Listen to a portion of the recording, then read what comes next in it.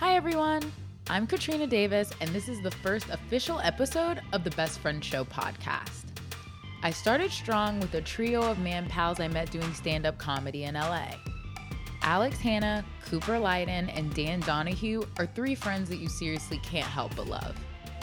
Dan's audio didn't make the episode due to some technical difficulties, but like any true friendship, even in Dan's unexpected absence, you can hear the love behind the laughs in this friendship.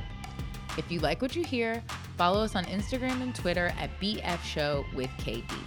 Enjoy! And he frozen again. It's like he can't even introduce himself in a regular way. He's just sitting there quietly. He's faking it. He's scared. Look at him. He's like a mime. Nah, fuck this guy. Yeah. Wait, so Alex, what's your normal intro? Hi, I'm Alex Hanna. I'm a big dog. Woof woof. And that's usually my normal intro. Yeah. But Alex, that's how you introduce yourself even when you aren't with your best friends. Yeah, but if I'm with my best friends, they all know that I'm a big dog, so they just start barking, they start going crazy, they start nipping at each other's tails. I mean, just because a wolf is alone doesn't mean he's not part of the pack, you know? Oh, Cooper, that was Yeah, and you got to be part of the pack. Wait, so we'll wait and see if Dan's audio comes back from him being trolled by his own internet access. Yeah, he's sending us text. Oh, Dan, we love you.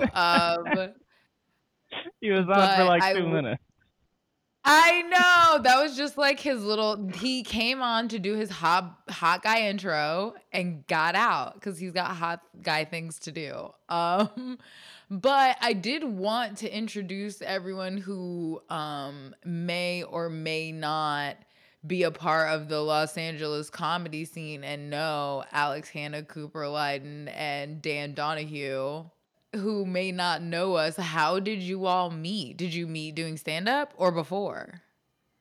We all met doing stand-up. Oh, we all met doing stand-up. Yeah. Okay, cool. And we recognize each other as big dogs right away. Yeah.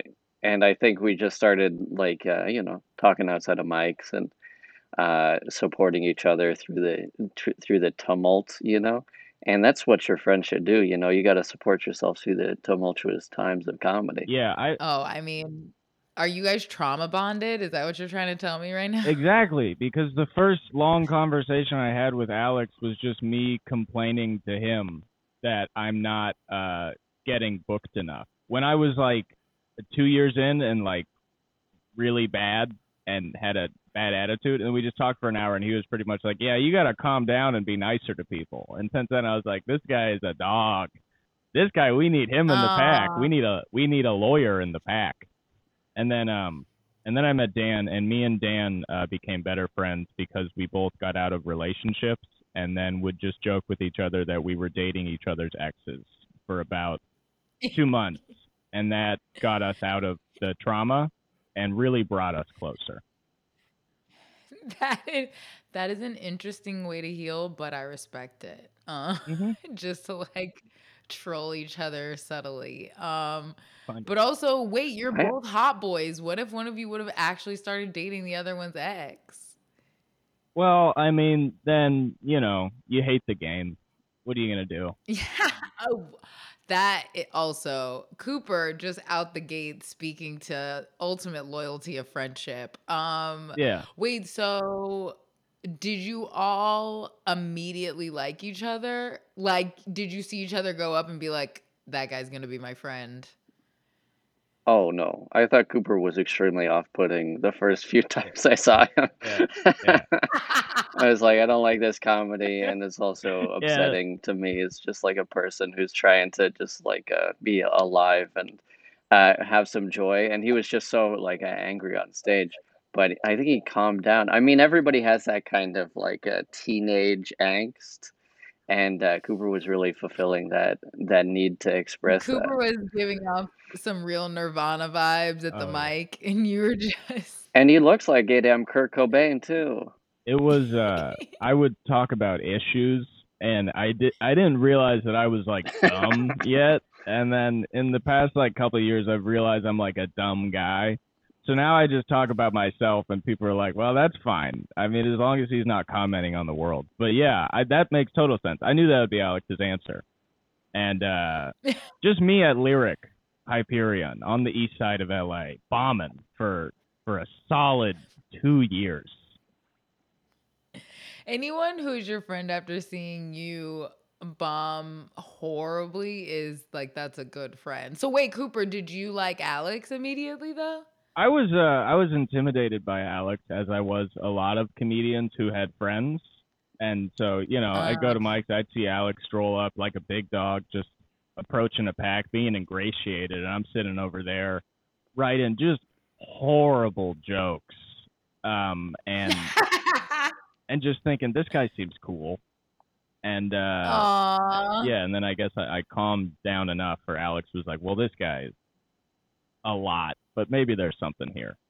And that's how you get a pack going. Yeah, but I also liked Cooper because he would explore things that I wasn't really like cognizant of, with especially stuff because like before I knew you, you were just dating this one girl, and then you kind of like explored your sexuality a little bit more, and came out as pansexual over the years.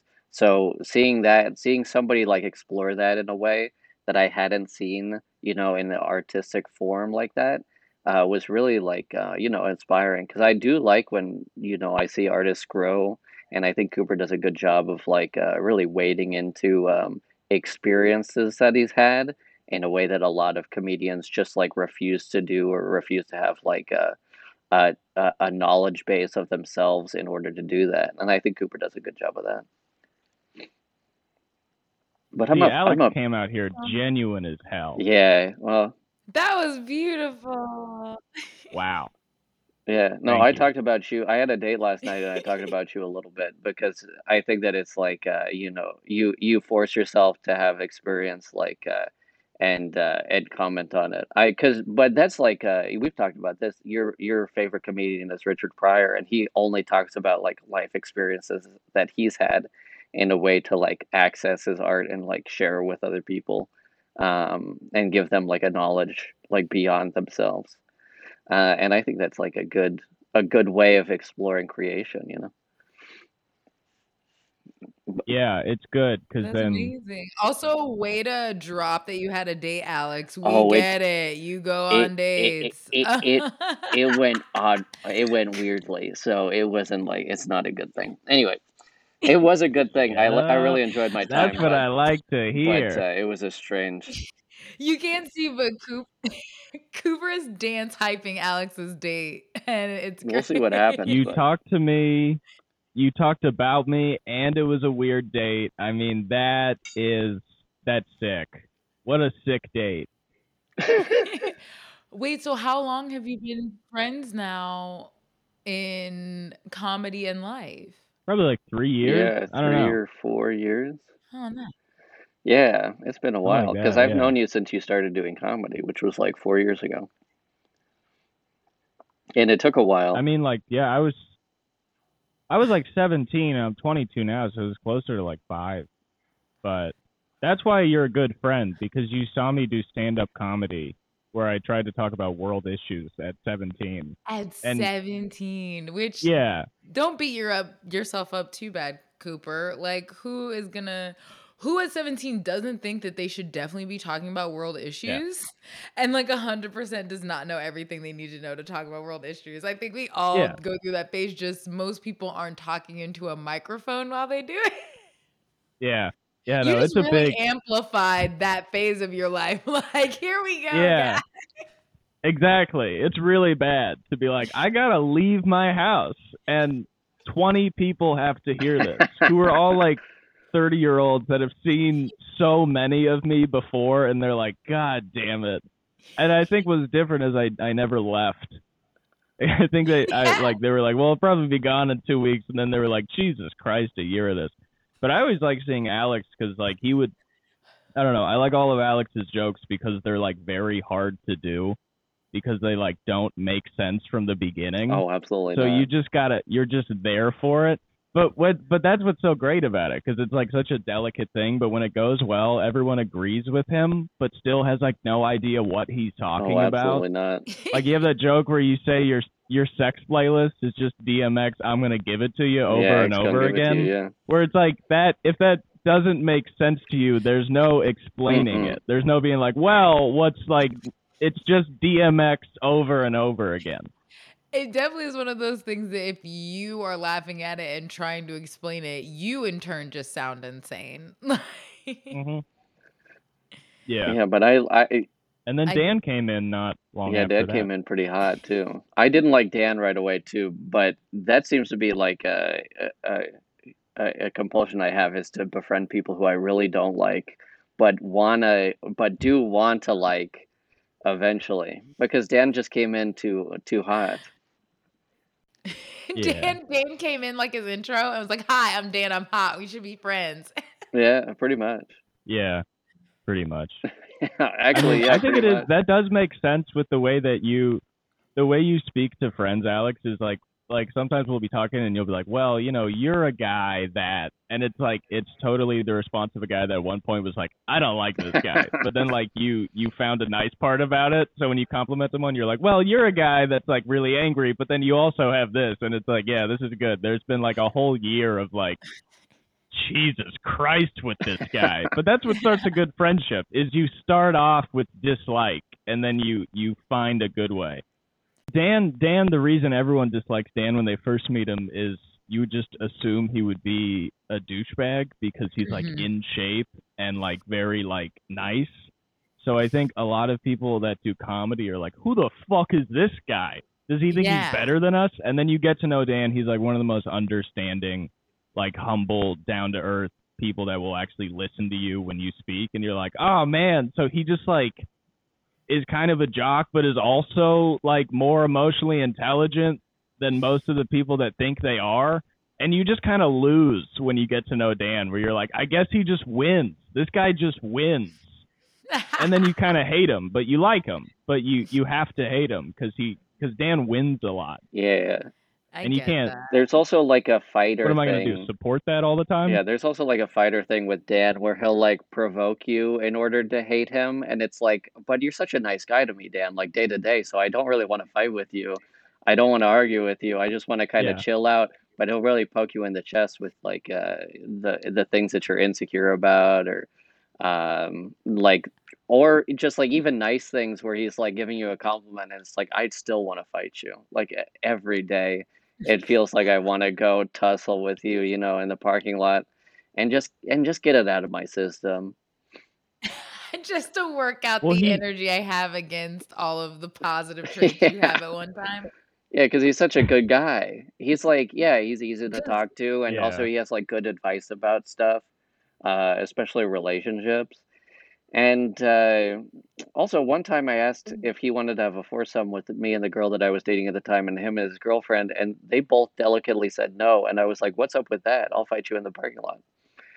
And damn, that is so funny. It's so funny. You got rejected. Oh, it wasn't genuine, but it was very funny to be like, I don't know if this is a bit or not, but But hypothetically, you were offended. Yeah, hypothetically, I was offended. Hypothetically, I was like, wait, what's up with this? That's even worse. Were you all friends already and then met Dan? Or did you all meet around the same time? We met Dan after because he moved to LA. Yeah. And it was me, Cooper, and Robert Schultz. And then we started a group chat called Kings Supporting Kings, which is something that you need when you're doing an art form. Is you need a good group chat. I love that so much. There wasn't like a huge amount of support in it. Oh, absolutely not. But at the same time, it was positive. Yeah, it was. I mean, a lot of it was just us like calling Robert a bad person. Because obviously Robert is part of the gang, but I don't think he wants to be part of the pack, if that makes any sense. I think, listen, Robert likes being a dog, but he likes a leash nonetheless. And everybody knows that that me and Alex are just absolute locomotives. I mean, anyone in the comedy scene knows us, knows that we cannot be contained. And if you try to, you're gonna get mm-mm. I mean, I don't think you can find anyone to argue with that. Well, if you try to contain us, you're gonna end up getting bitten by two Komodo dragons right at the same time. And we're poisonous as all hell. You're Komodo dragon locomotives that cannot be contained. You know, it's funny. Oh my goodness. If people are listening to this and they're really hamming this up, like calling themselves Komodo dragons, this is really just how we speak on a day-to-day basis. And we should be sick of it. Like, we should be sick of it at this point, because we'll do it in front of other people, like this guy Anthony we work with, and every time he literally walks away where he's like, I can't do it. You guys don't actually speak. And it's, you know, a lot of it is just formulating scenarios where we kind of talk like Conor McGregor or something before a fight. Like, it's that same energy of like, you don't even understand what's going to happen.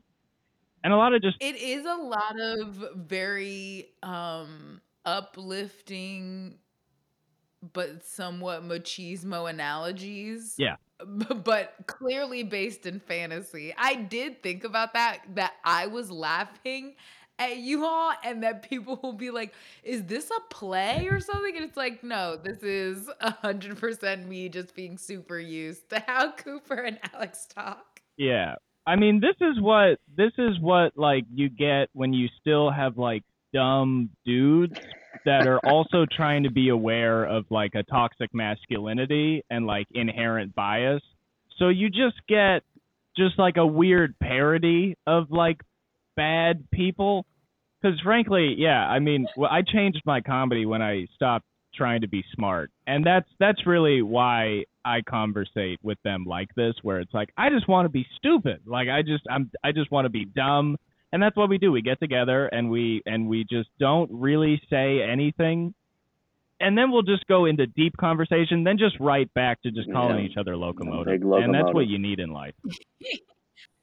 Do you feel like it creates kind of a safe space to be flawed and ridiculous, to kind of also be able to grow together, because you have this basis that you can be so silly with each other that it's totally okay to talk about being like you're most wrong because you've already been so stupid with each other?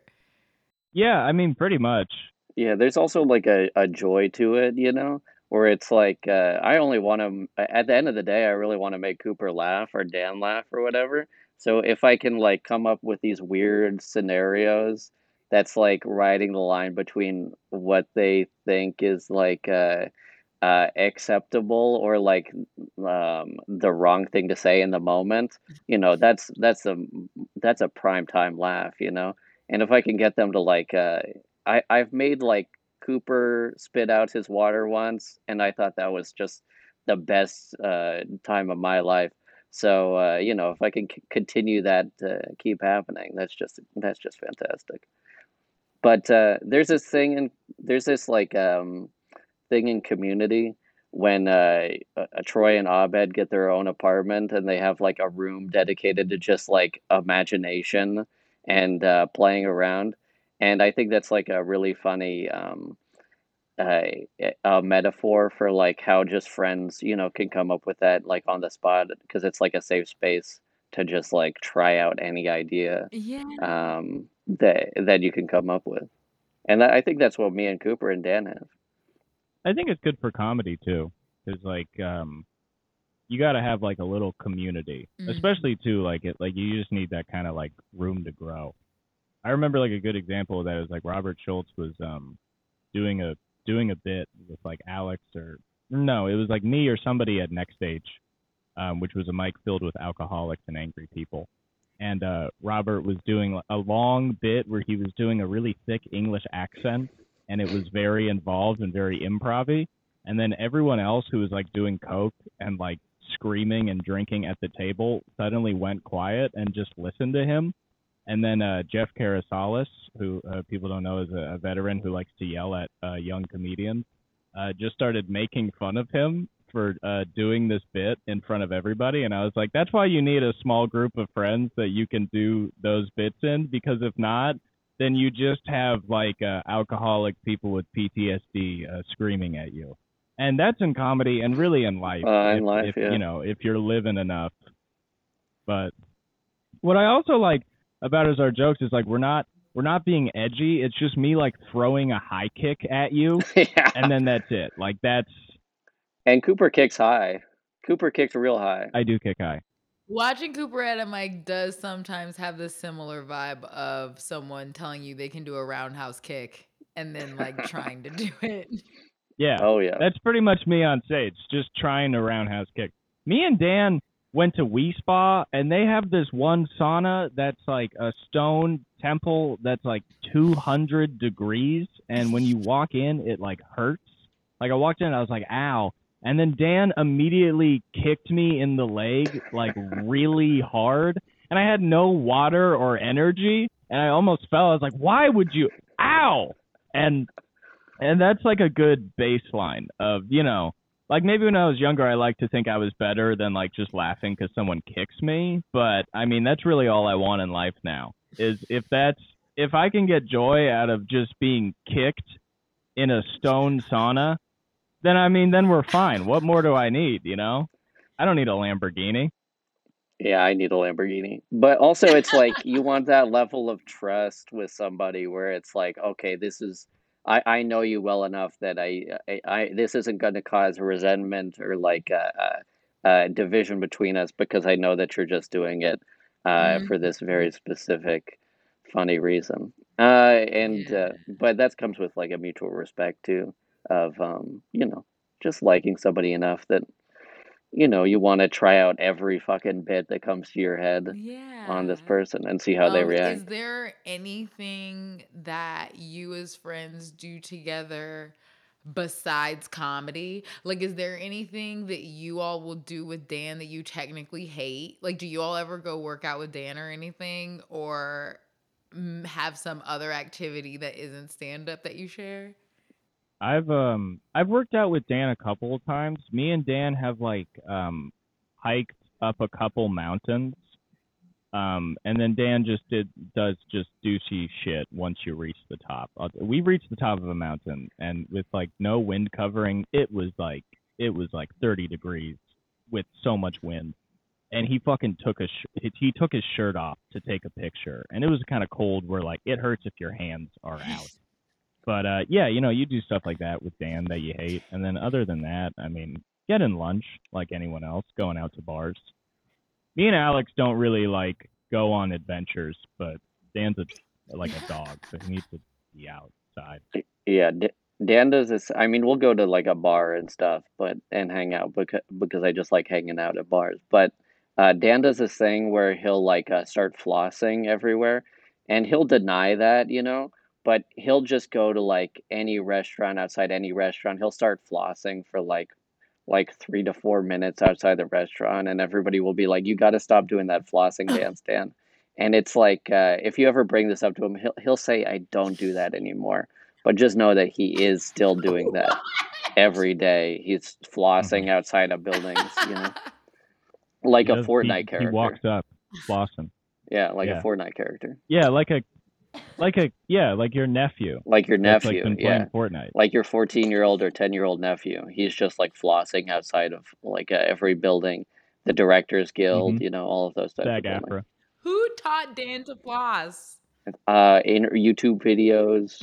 Oh, the youths. Yeah, Yeah. the youths. I'm blaming Oh yeah, big Cooper. time. I'm blaming Cooper's young influence. Nah, I don't floss. I Millie Rock. Everyone knows that. I've never flossed. Yeah, he does Millie Rock pretty good. I only Millie Rock. That's all. Listen, I'll never floss. I'm not a child. That's a big part of our friendship too, is that whenever sometimes I'll enter work and I'll see Cooper uh in the parking lot, and he'll start Millie rocking a little bit, and that just gets my juices going, and I'll start Millie rocking, and suddenly the whole parking lot has started to whip out like the hands, and they're all Millie rocking too. That's not really the last part isn't really true. It's mostly just us, and then the same. Anthony gets in on it too. Anthony doesn't like it though. Anthony. I remember he. Oh my gosh, Anthony's back to begrudgingly Millie Rock. I love. I mean, he's a good straight man. Sometimes he pops out, gets a little silly, but several times at work he's been like, I can't deal with you guys both working the same shift. He's like, you guys get each other too hyped up. It's not okay. Because it is true. I see Alex walking up the driveway of where we work, and he's like 60 feet away, and I start Millie rocking, and then he starts Millie rocking, and it is too much because it's like 6 p.m. and cut to I'm throwing high kicks. Work hasn't even started yet. Oh, absolutely not. And we're barely doing anything on the job too.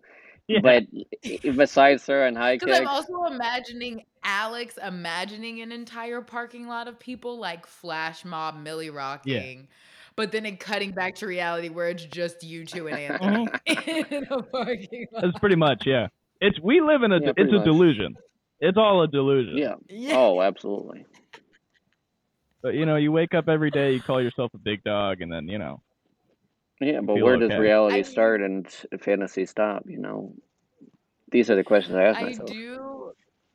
That's what I mean. I do kind of love just relentlessly placing yourself in that state because it is making me, even on this podcast with y'all, laugh more but honestly, this is what happens every time around Alex and a group of the guys that you befriend comedically, because I think that is a part of it, is just like ending the most ridiculous stuff until I am in a state where I'm like, I don't know what world we're even laughing at. Yeah. And it's like, maybe this one. Okay. Katrina, I've known you for so long, and you've met a lot of the people who I love. And it's really funny to see them get worked up while you're around, because they'll start making you the audience of all of their jokes. Like my two friends, Kevin Macias and Jay Savory, were once arguing about The Godfather, and whether one of the main parts of that book was that one of the women has like a huge vagina, and Katrina was around for the argument, and they were just like laying into each other, like upping the ante with every fucking jab that they were throwing, just to fucking make Katrina like bend over and laugh. It was so funny, so fucking funny. Because I didn't, and that like day I left so happy and did feel like I was like, I don't even know what is going on. It was even at some point like the sheer energy of two people being able to care and scream at each other that hard at the same time. Like the fact that Kevin was screaming the way that he was screaming and no one is afraid is pure comedy, because he was like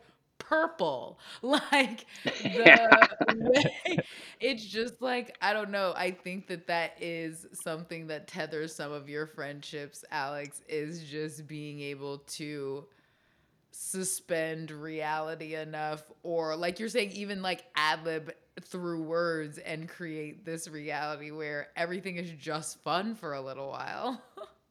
Yeah, you gotta have a little joy in your life. And sometimes it's just like joy through hysteria, where it's like you're getting so revved up about something that absolutely does not matter at all. Like, the book The Godfather. But, you gotta keep everything interesting. I think it's just of adding too much to every situation. Like just like doing parodies of like dude shit. Like anytime we see each other, like if we're like meeting each other at a restaurant, we are fully doing the thing of seeing him 10 feet away and being like, who's this fucking guy? Oh, look who the fuck it is. And then like somebody stands up, handshake. It kind of turns into like a shoving, like a fight for like a second. And this could be in like a Panera Bread. Like it just turns into like pushing and always suggesting to eat Italian food. Like just so many times I'm hanging out, I'm like, is this my personality? Because I love it. I love every moment of it.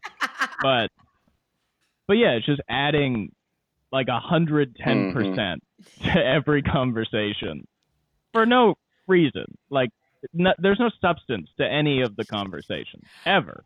But I will say, comedically, it probably is a good kind of exercise for your brain to just be constantly at the ready with some sort of like faux personality or riff when the thing that's motivating you is just genuinely wanting to make your friend laugh. It's not like a pressure that you have to make someone laugh or anything. It's like, no, everything about this is, I think that is your personality, Cooper. If what you're doing is naturally just wanting to make your friend laugh, it's like, yeah, I think that is who you are. Yeah. I mean, yeah, that's all I want in life. I honestly like hanging out with like Alex and Dan and Robert and just like all the people I've met for the last 4 years, and how like you're saying like it's only jokes.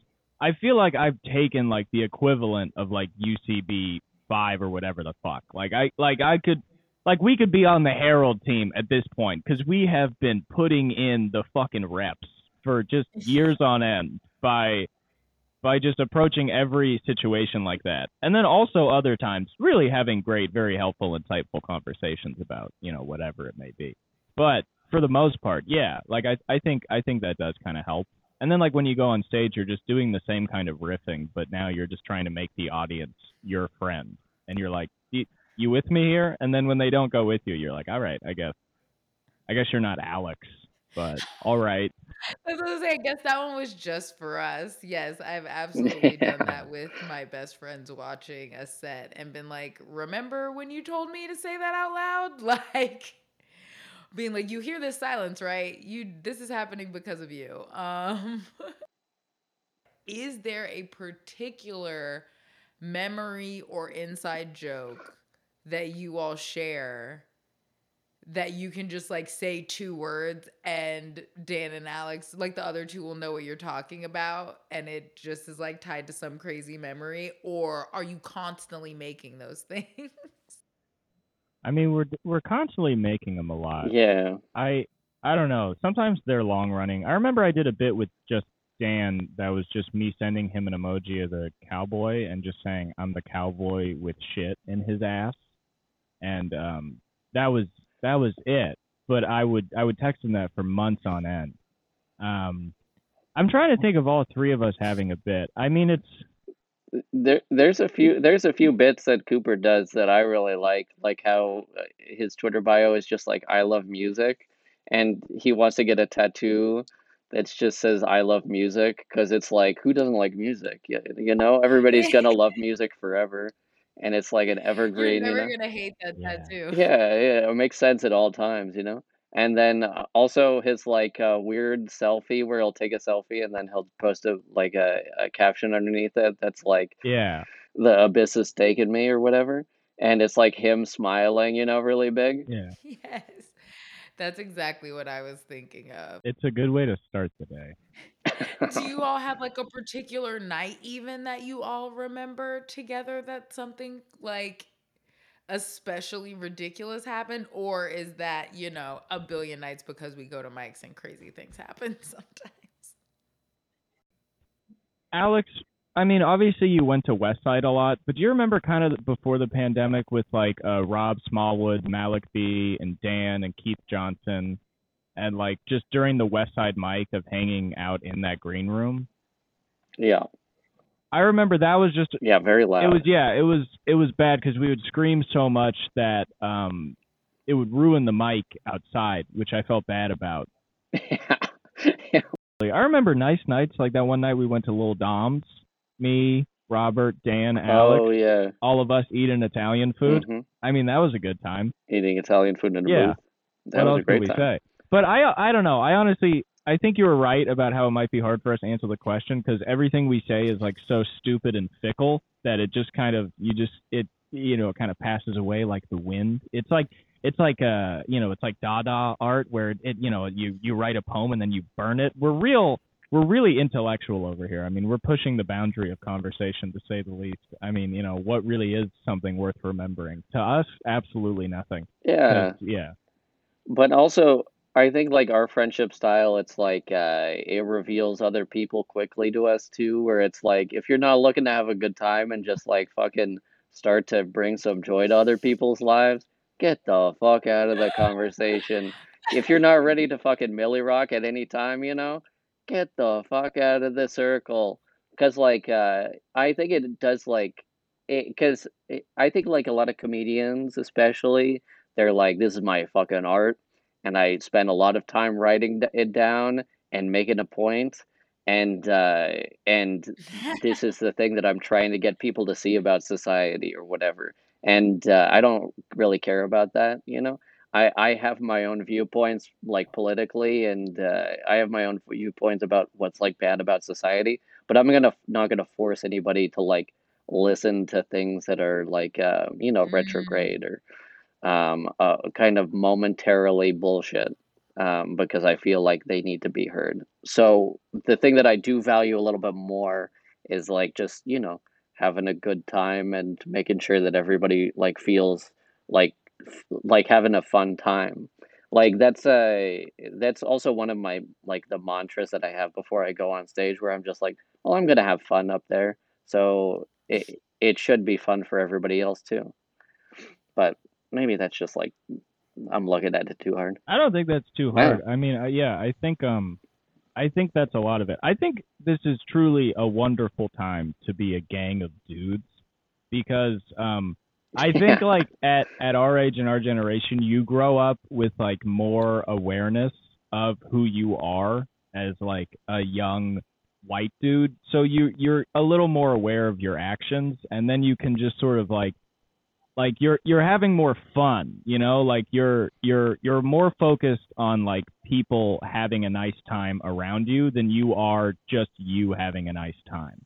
So it's like like even though we're very stupid, I think there is a general sense of like not wanting to be the guys that people are looking over at like Jesus fucking Christ, you know what I mean? Like we're more the guys of like, oh yeah, like they're nice, and if you talk to them, it's mostly just Cooper throwing high kicks, Alex telling Cooper he's gonna come at him like a kimono dragon. But what, are you gonna walk away from those guys and say they're You bad say people? that. No. Do they contribute a lot to society? No. But Probably not. but No. if you don't contribute anything, you're also not contributing negativity. Maybe, at least That's at right. least That's right. conversationally. And if you count making me bend over crying at a barbecue, then yeah, you are doing something. Yeah. So I mean, Hey, one of the great joys is making somebody just laugh so hard that they can't their like stomach hurts. They like it feels like an ab workout afterwards. Oh my goodness. That is the best. One time I made this other comedian, she was drinking a Topo Chico, and I was talking about how like a zucchini laid an egg, and she spit the Topo Chico out of her nose, and I was like, this is the most brilliant moment of my entire fucking life. It's great. I think a lot of it when it comes to joking is trying to get like like kind of like you were saying, like just being able to say two words and make somebody laugh. I think like trying to get the smallest joke you can. Like I can think of two things. Like one thing I do that I started with my friend Dylan Sullivan. The first time I did it, I picked him up.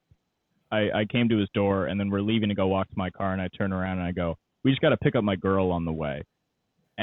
And now I just do that with all my friends where like anyone that's like getting into my car or like that I'm taking their car, I'm like, yeah, we just got to pick up my girl. My girl's on the way. And then, just for months on end.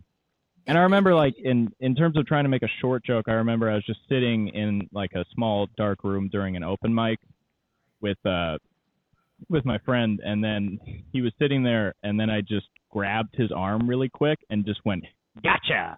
And like that alone is like just really small, just tiny. Like every joke just very tiny. But My Yeah. favorite one that my best friend Felicia Folks does is she will pretend that she doesn't know you're up next and like ask you to do something. Like she'll like frantically come up to me while they're bringing me up and be like, "Hey, what's up? Can you da da da?" Or be like, "Hey, do you want to go smoke?"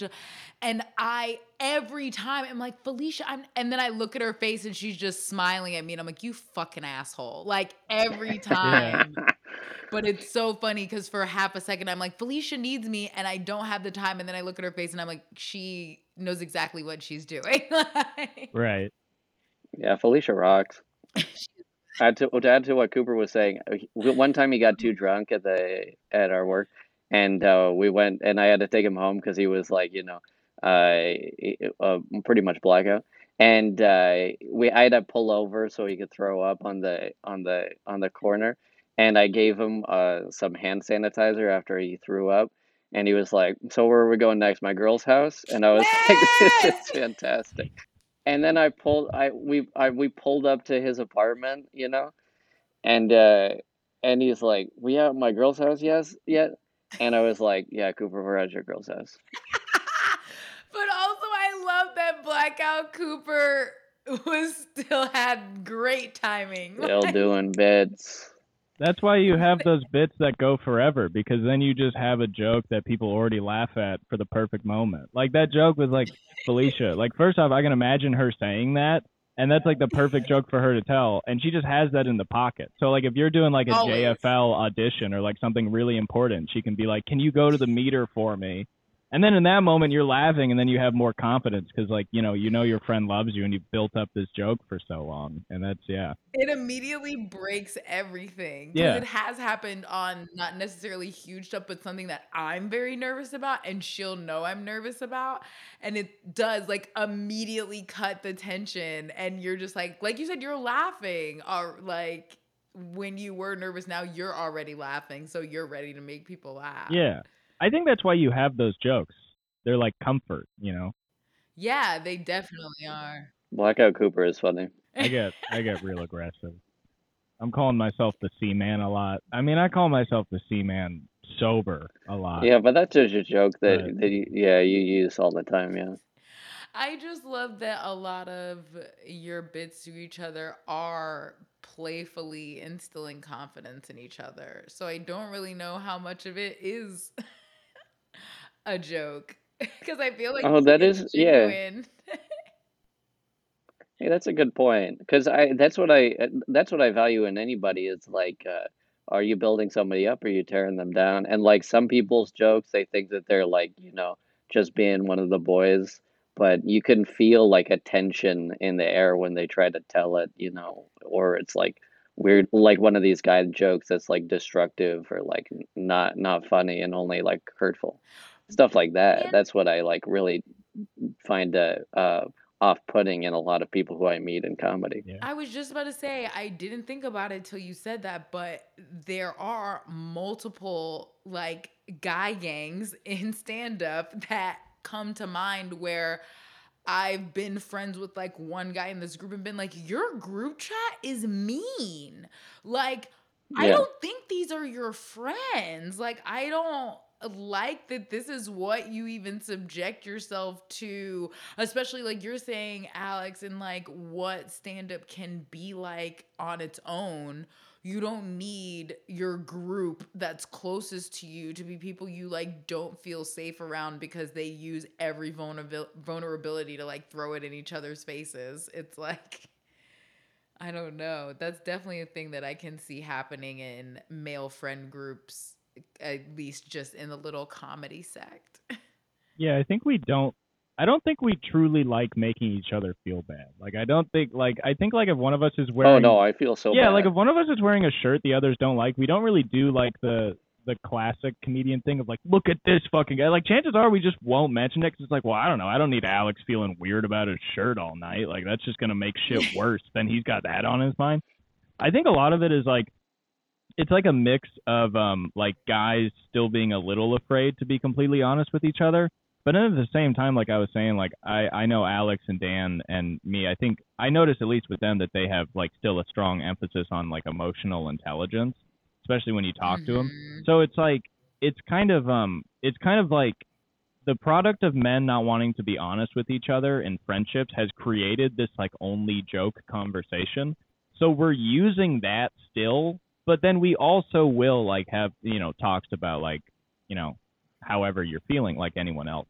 So I think it's just like it's a good mix to not be too on one side of like it's not always serious and then it's like also just complete stupidity. But that stupidity is not necessarily a defense mechanism anymore. It's just like, Right. yeah, like if you looked at our group chat, you'd be like, these guys are best friends. Like they are, like these are definitely very good friends. There's not a lot of like, you fucking it, like, and it's, I don't know. It's not like nothing reads like one of you is like jealous of the other. And even y'all being able to jokingly like verbalize feelings about Dan not having like external flaws that you recognize as men, and like that having the potential to harbor like, ah, fuck this guy because he just doesn't have anything you can lean on and say, oh well, at least he's this. But being able to candidly say like, yeah, but you cannot be his friend because what are you not going to be his friend for? Because you're insecure. Like that's Yeah. what I feel like the alternative is. So being able to verbalize that is, I think, what would make you all maybe be friends with Dan but be dicks to him sometimes, and then he would be like, yeah, those guys kind of suck, you know, because you're Right. just not doing that Yeah. because you already addressed it. Yeah. Yeah, Dan said something very interesting to both of us one time where he was like, I think somebody was complaining about some career success that another comic got, and he was like, well, you know, like if you had that career success, you would also have to have that entire life of that person, and you know that you don't want to have that entire life of that person. Yep. Like if you dissect it honestly, like there's no reason for you to have that like sentiment where you're not like looking at that person as a whole person and just looking at them as their like the money that they make or whatever. Because if you wanted to make that kind of money, you could do the type of things that they do, but you just don't want to do it. Yep. And at the end of the day, like that gave me a lot of insight to like, his methodology, but also like the methodology of a lot of people who complain about comedy. Like they're just not looking at the whole thing; they're just looking at this portion. Yeah. For And I really try to. I mean, whenever I'm talking to like people who I genuinely love, I do try to reflect like their whole personhood instead of just like this aspect that I'm like caught up on or like you know um or not like understanding. Because I've noticed that like in my personal life of just like, oh, this is a trap of the moment, and I'm in an argument with something that isn't really going to affect me later on. So if I can just remove that and just like get over my own ego, then that's really helpful to like just keeping a friendship going too. Yeah, Dan said that same thing to me, and it gave me a lot of confidence because mm, yeah, I was talking about someone and I was like, man, they're like already like headlining and doing hours, and then he was like, do you want to do an hour right now? And I was like, no, I don't have an hour. He's like, then why do you fucking care? He's like, he's like, he's like, and do you even think they should be doing hours? I'm like, no. He's like, exactly. Then do you want to be the person that shouldn't be doing hours? And I was like, no. And that just gave me a exactly. lot of confidence because I was like, well, even if I'm not doing what I eventually want to do, I'm probably doing what I should be doing right now. Yes. And I just have to accept that it's, yeah, and you just have to accept that it's not being the most famous comedian in the world every Yes. single moment of all the time. And you just have to, Yes. accept your place, but in a good way and then be able to enjoy it. Because, yeah, 100%. And everything about what you just said, Cooper, in terms of being able to enjoy it is if you're sitting around pouting about stuff that you, in terms of especially comics and being in LA, it's like people will complain about an audition that they didn't even open the email for before they think about the idea that they legit passed on that opportunity. So I think that there's definitely something to be said about being present enough to live the life that you're supposed to be doing and be having the experiences and writing the jokes that you're supposed to be doing in the moment instead of having all that time spent on stewing on someone else's formula or yeah. I whatever. mean, being jealous of people you hate is like so common in comedy, and it's why like I'm so stupid for it because like I've gotten over a lot of this so many times in my life. I've been like talking about being jealous of people that I also talk about not liking, and it's like, then what Right. do you want? And that's what is the right? What is where do you want to end on this, Yeah. Cooper? If you don't like, it's like then it's irrelevant what is going on Yeah, with and Dan's them. good at that because Dan will shut you up. Where like he's a good guy to have as a friend because I'll complain to him, and then he'll listen, but then pretty soon he'll be like, all right, here's why you like can't complain about that, and it's not like him being like, well, you're an amazing person. No, it's him being like, these are the steps you're taking in your mind that are stupid, and that's what's gotten you to this point, and that's what Alex does for me too. Like I was talking about wanting to like book more shows, and then he was like, well, what do you do for the comedy scene? And I was like, oh, absolutely nothing. I was like, I go to mics and I bomb.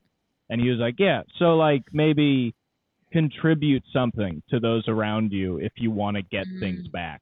And it's good to have friends like that because I'm like, I just walk around with the most stupidest, like the dumbest resentments possible, like just logically so stupid. And you need to have friends that are like, you, where's the head? Like, where are you thinking right now? Like, none of this makes sense. Like, not only is it just bad to be bitter, but there's not even a through line here. Like, nobody has wronged you at all. But Cooper, I feel like you are benefiting so much as a man from the advice you're getting in terms of driving yourself crazy for way less time. Like you're hopefully like adding so many years to your life in the long run by not being angry at these people you don't like for as long as you would have otherwise. Oh yeah, I think starting comedy young and also being friends with people like Dan and Alex who are like roughly my same age but just a little bit older, because like there's like 20s is so different from being. No, dog, I'm almost Yeah, I know, 30. but still, like if you're talking about, I'm turning 29 in like 10 yeah, days. but that's like 7 years. You know what I mean? That's not like in relative to life. That's not crazy. But if we're talking about being in your 20s, like 22 versus 29 is a crazy difference. So it's like we're still, yes, you yeah, we're still Yeah. growing, but like you're like, 20 to 25 is like an insane difference. So even just having a friend that's like 3 years older in your 20s, they can politely be like, I respect you as a person. I think you have intelligence, but you also are 22, and here's why you're wrong. And it took me a while to accept that from people, but once I did, from like Alex and Dan, it's helped me a lot. And being able to be like, oh, okay, so like I'm just kind of stupid that way, and I just got to kind of ride this wave and stop, just kind of calm down. And I think that's how you can sometimes get out of being young and annoying for moments. Yeah, I got two things to say to that. One is like what I've realized in like adulthood is that I'm a bad lawyer for myself, and I need other people to contribute arguments so that I fucking get what like life is telling me to get. Because if I just let it stew in my own mind, I'm not really reflecting on it. I'm just like enmeshing myself in like this dumb thought that keeps going through my mind, whether it's like about a relationship or about, some societal issue. Like I'm not a good counterpoint for my own neuroses. That's why you need people in your life to just like kind of to dish with and just talk about issues with. But also like uh, the nice thing about Cooper is that he like listens and has things to say things to say back at you that like are growing opportunities. I've learned a lot from Cooper, even though he's like a young man or a man, who's had less life experience than me, but is like is competent enough to speak on his life experiences. And also like there's a lot of people in comedy who will give you bad advice like daily. Yeah. And so like to have the wherewithal to like um know that there are those people out there that are like giving you bad advice is a form of intelligence to me. Like you can't trust everybody who's in Los Angeles because a lot of them have dumb things to say. Yes, and they will say it with the especially in stand up, I feel like there are a lot of people who will flock to help you and they are not trying to sabotage you, but are just like not at all the people to listen to, and will tell you with so much certainty something that you should be doing. Yeah. It's like, oh no. Yeah, you have to get away from people who like you tell them that you're sad and they're like, "Well, you're amazing and we're going to be famous one day." Cuz it's like Oh I've hung out with goodness. people that are like, "Can't wait till we're famous." And I'm like, "What? Like you just think it's going to happen?" Like I don't think it's going to happen. Like I thought like I almost like hanging out with Alex and Dan because like when I ask them about like what they think their careers are going to be, I remember Dan was like, "I'm never going to be famous," and I was like, "Well, do you think you'll have like any success?" And he goes, "I don't know, maybe I'll be like a podcast guy." But it's like it's so good to have friends in comedy that are like, "I don't know, maybe I'll like barely make a living," and you're like, "Yeah, this is a good mentality. Like we're working hard, but the expectation is so low. We're like, you're still dreaming, but you can't be around people that are like, can't wait till we play the SoFi Stadium in 10 years," and you're like, are you insane? Like, I feel like there is a fine line between like allowing yourself to not discount those kinds of things as possibilities in terms of like if mhm. you don't if you believe it's totally impossible it won't happen, but I am also radically practical in my expectations of comedy. Like they could not be lower. So it's like I still, coming from Florida, I'm just happy we have so many places to tell jokes here. Like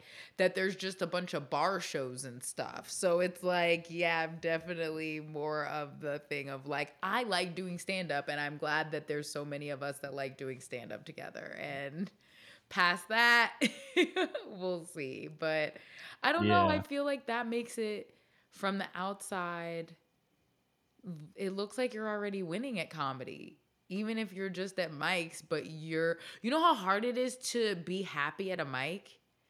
You know how yeah, miserable some people are at mics? You know what I mean? Yeah. So, like, if you're at a mic and having fun with your friends, you're already winning. yeah.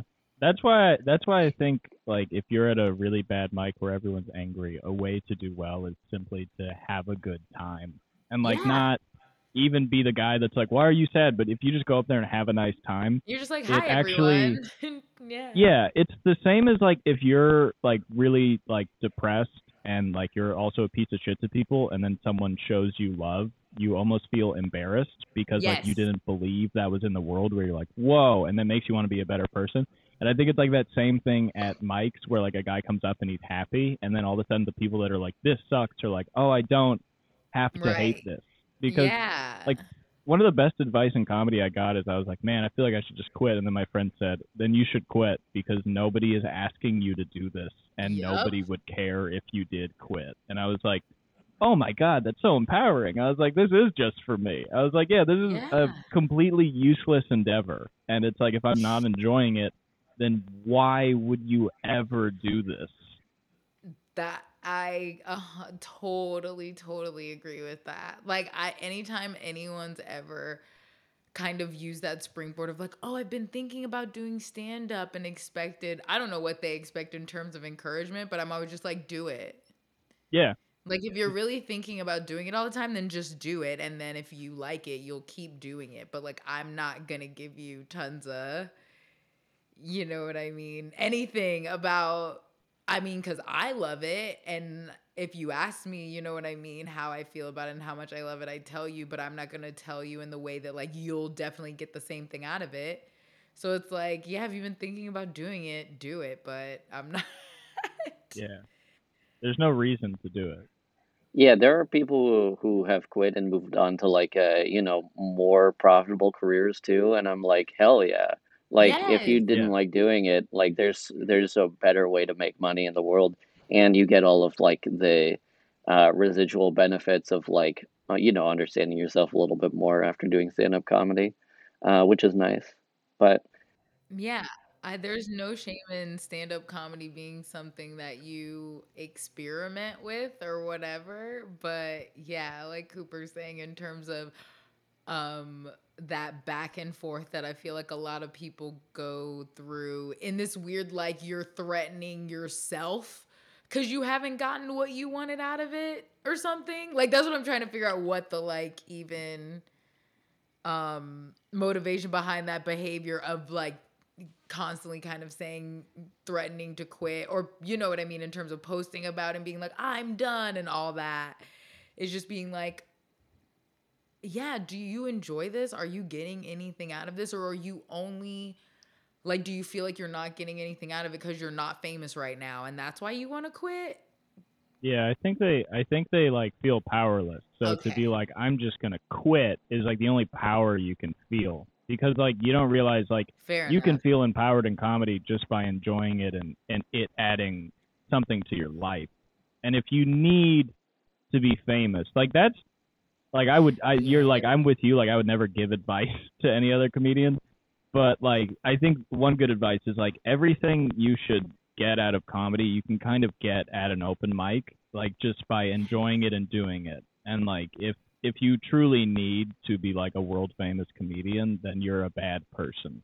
um and obviously open mics, like we said, are tough to be extremely happy at. Maybe you can get all you need out of a show and we can add up to that.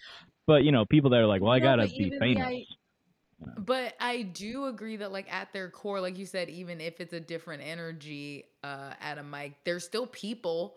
There's still comics are still capable of interpreting the words in a sentence and deciding if it's funny or not. Mhm. So, like you're saying, the key elements are there. And like you said, then when you take those same things to a show, it's like all of the responses amplified because they're regular people that don't write jokes. So yeah, I do think that it's not at all the same, but I do agree that like if what you're getting out of comedy is seeing if what your thoughts are funny, then you can get what you need out of it. But what if what you need is attention in mass? Then yeah, you're probably going to have to find some other way to fill that void in the meantime. But yeah, that probably would make you want to quit all the time. Okay, thanks for helping me work that out, Cooper. I Yeah. think I But- I think comedy's just the worst thing to want to be famous in. Oh, It's it's like a totally really dumb. bad idea. If you want to be famous, like don't do stand up. Well, to me, as someone who's loved comedy their whole life, I always kind of thought of comics as the most invisible famous people. Mhm. Like I can see a comic that I'm obsessed with in the mall with my mom and a bunch of my friends, and they'll be like, "Who?" You Yeah. know what I mean? And I kind of always took solace in that, like how you would maybe be into comic books and see the author and no one would know how amazing that person is. You know what I mean? I kind of like that Yeah. aspect of really loving comedy or finding a comic you like and it not necessarily being someone that everyone knows. So the idea that people want to be famous in comedy to the point of being recognized by everyone, to me is backwards from what I a long time ago felt like comics were. Was like, oh, you know what I mean? Me being able to recognize like Emu Phillips or someone if I saw them, and people being like, what are you talking about, you know? Right. Right. Somebody has a joke Yeah. about that in their special. I forget who it was. Yeah. It's like either like Eddie Pepitone or Rory Scovel or someone. They just have a joke of Uh-huh. like, you know, I know you told your friends you were coming here tonight, and they said, oh, who are you seeing? And then you told them, and they said, oh, and like just that response of like just so many Yes. people don't even know. I tweeted about it today, but I was at the Comedy Store and I heard two people who had just come out of a show talking to each other, and one of them said to their friend, I didn't realize you like couldn't talk during it. And then their friend responded and was like, yeah, I didn't realize we were like seeing a play. And that's when I realized that like most people don't even know what this is. Like most people, Is. like they're just like, I don't, what? Like what do you mean? You just go up there and talk. And it's nice to hear that, because you're like, yeah, this is like not important. Like you hear comedians talk about it, it's like we're gonna unify the world, and you're like, dude, Sebastian Maniscalco is one of the highest paid comedians in the world. He does stadiums across the world. You could walk down the street, 95% of those people are not going to know who he is. Like it's insane Mm-hmm. how famous comedians can be while also not being famous. Like Being famous. Well, yes. it almost doesn't make sense. But yeah. It's well, because Hannibal Buress at the beginning of one of his older specials had a joke about how the guy wouldn't let him in, and he was like, "That's me," and the Right. guy was like, It was like looking at him suspicious.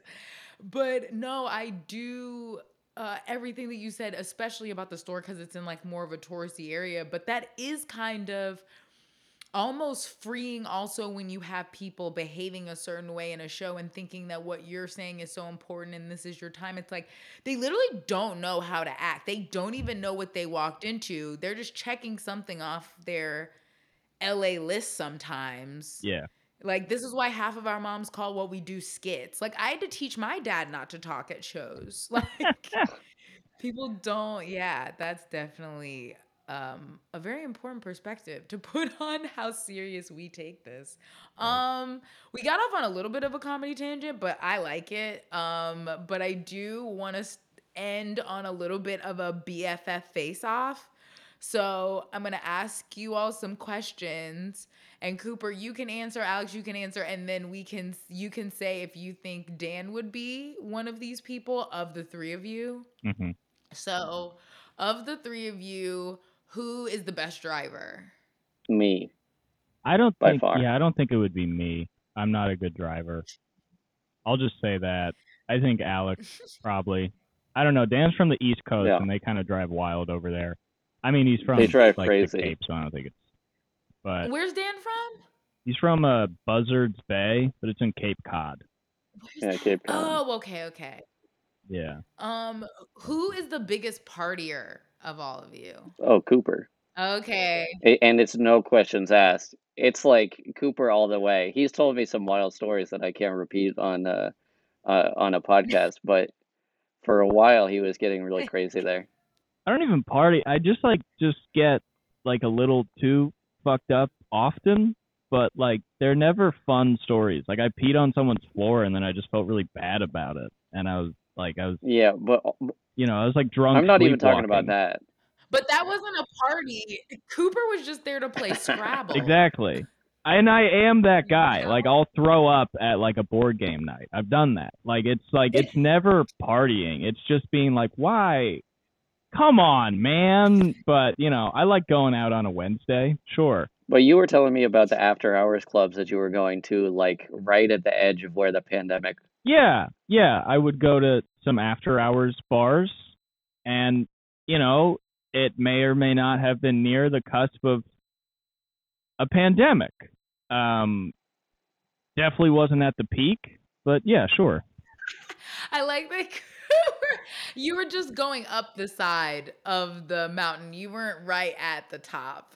Yeah, I was in the foothills of the pandemic. But also, I do feel like that is a balance in your trio is the youthfulness that Cooper brings to the table, where he is still doing some mildly irresponsible things, but being very transparent about them and learning from them. So it's beautiful. I mean, I went to a commuter state school, so I never went to any college parties or got fucked up. So I just do it like at bars in Hollywood around my friends who are like older and are like, I left this in the past. You didn't have a safe space to do this when we were all at the same time embarrassing ourselves, which is not totally your fault. Yeah, I hang out with people that are, older, so it's just like I've never like, what's up? But that's, but I still got the boys. I'm still Millie rocking. I'm just the one drinking too much. That's it. We're still having fun. I'm just drinking too much because they're like, well, he's 22 and he thinks he can drink, but he can't. He doesn't know that yet. Yeah, but he's wrong. Do any of you have a particular pet peeve that drives the other person crazy? I was joking about it before, but I think it does sort of bother Dan. I'll do this thing with Dan where he says he's going to meet up with his girlfriend, and he'll be like, yeah, we're going to go to dinner. And then I'll just be like, where are we going to dinner? And I'll do that a lot. And he's never angry. He's like, no, stop. But I always feel like there's a little bit of like, I don't love this joke. Like, I don't love it. I don't love you joking about coming with me Yeah, and my I girlfriend. also will like send Dan, like I have a DJ app on my phone, and I'll like mix like "Rich Girl" by Hall and Oates with a Houston rap song from the early 2000s, and then I'll just send that to Dan. And he one time responded. He was like, "Your sending me stuff privileges are revoked. You can't." In terms of like normal pet peeves, I can't totally think of it. I think that's just things that annoy. I think Yeah, Alex, I can no. just, I like seeing Alex not like, I'll see Alex not like people, which I think is funny. And there's like always little patterns. Like if a guy's very like transparently like defensive and trying to build up his ego through the way he talks to Yeah, I other do a people, I similar can see thing with. Alex just be like, I don't have time for this. I am sick of it. What do you mean? Like how? I mean, like, you just meet some people at open mics where it's like, as like people who do comedy, it's like we're all tryhards. So sometimes you meet people that are just like trying to be Mm-mm, cool a lot, and like Alex is a automatically. good guy at clocking that. And I think that's kind of like we were talking about, like Alex like not liking people before he becomes friends with them, where he'll immediately be like, what's going into the things this person is saying? And like if somebody's kind of bullshitting, then it's like, And you're just watching that happen on his face. and I like to, yeah, because I like seeing Alex's responses to what those things people say. Oh, it's super fun watching friends not like stuff real time. I can't fix my face and have definitely been told, like, had like Felicia run away from a group because she started laughing because I did something weird with my eyebrows because someone said something stupid. And Yeah, it's like, I'm sorry. I cannot hold any of these responses in. Ooh, okay. If y'all were stranded on a desert island, what would each of you do first for survival? Dan would just start. Dan would start cutting shit down. I don't even know if he would. Yeah, I'd make a fire. Wait for survival? Yeah, I'd make a fire. I was just gonna say Dan would chop wood, Alex would build a fire. What would you do, Cooper? I would probably try and remember what Les Stroud did on Survivor Man, where he like set up a bowl with like a rag over it, and then he like drank the water that evaporated into the rag from the Oh, bowl. And I'd probably, I mean, I don't know where the bowl would be from. I don't know where the rag would be from. I'd probably fuck it up pretty quickly. Um, I'd probably fuck up the first two things I try, and then Alex and Dan would kind of workshop something for me to do. Would probably be gathering. I'd probably gather. Cooper just assigned a task. Yeah, Yeah, you I find like a like nice bowl it. of fruit. yeah. Well, yeah, did you all have any final best friend thoughts before I let you go? I just want to say I wasn't totally sure what we were going to be doing on the podcast, but I thought it might just be us explaining our friendship, and I was like, man, I could do that shit for an hour. That I can knock that out easy. And this was a lot of fun. That's mostly what we do to other people who try to like understand our friendship when we're in the middle of it, and we're just like, yeah, we're just like dogs having fun chasing after each other. I hate to get like a Ouroboros on this, but we are just eating each other's tails at the end of the day. Yeah. But I feel like just like in real life you think that you just kind of goofed around, but you did also share a lot of like beautiful insightful things about each other, and I don't know, the benefits of having an honest and dynamic friendship amongst men. And that's what we're trying to show the world. Yeah, that's what we're trying to show the freaking world. Yeah. That's what it's all about.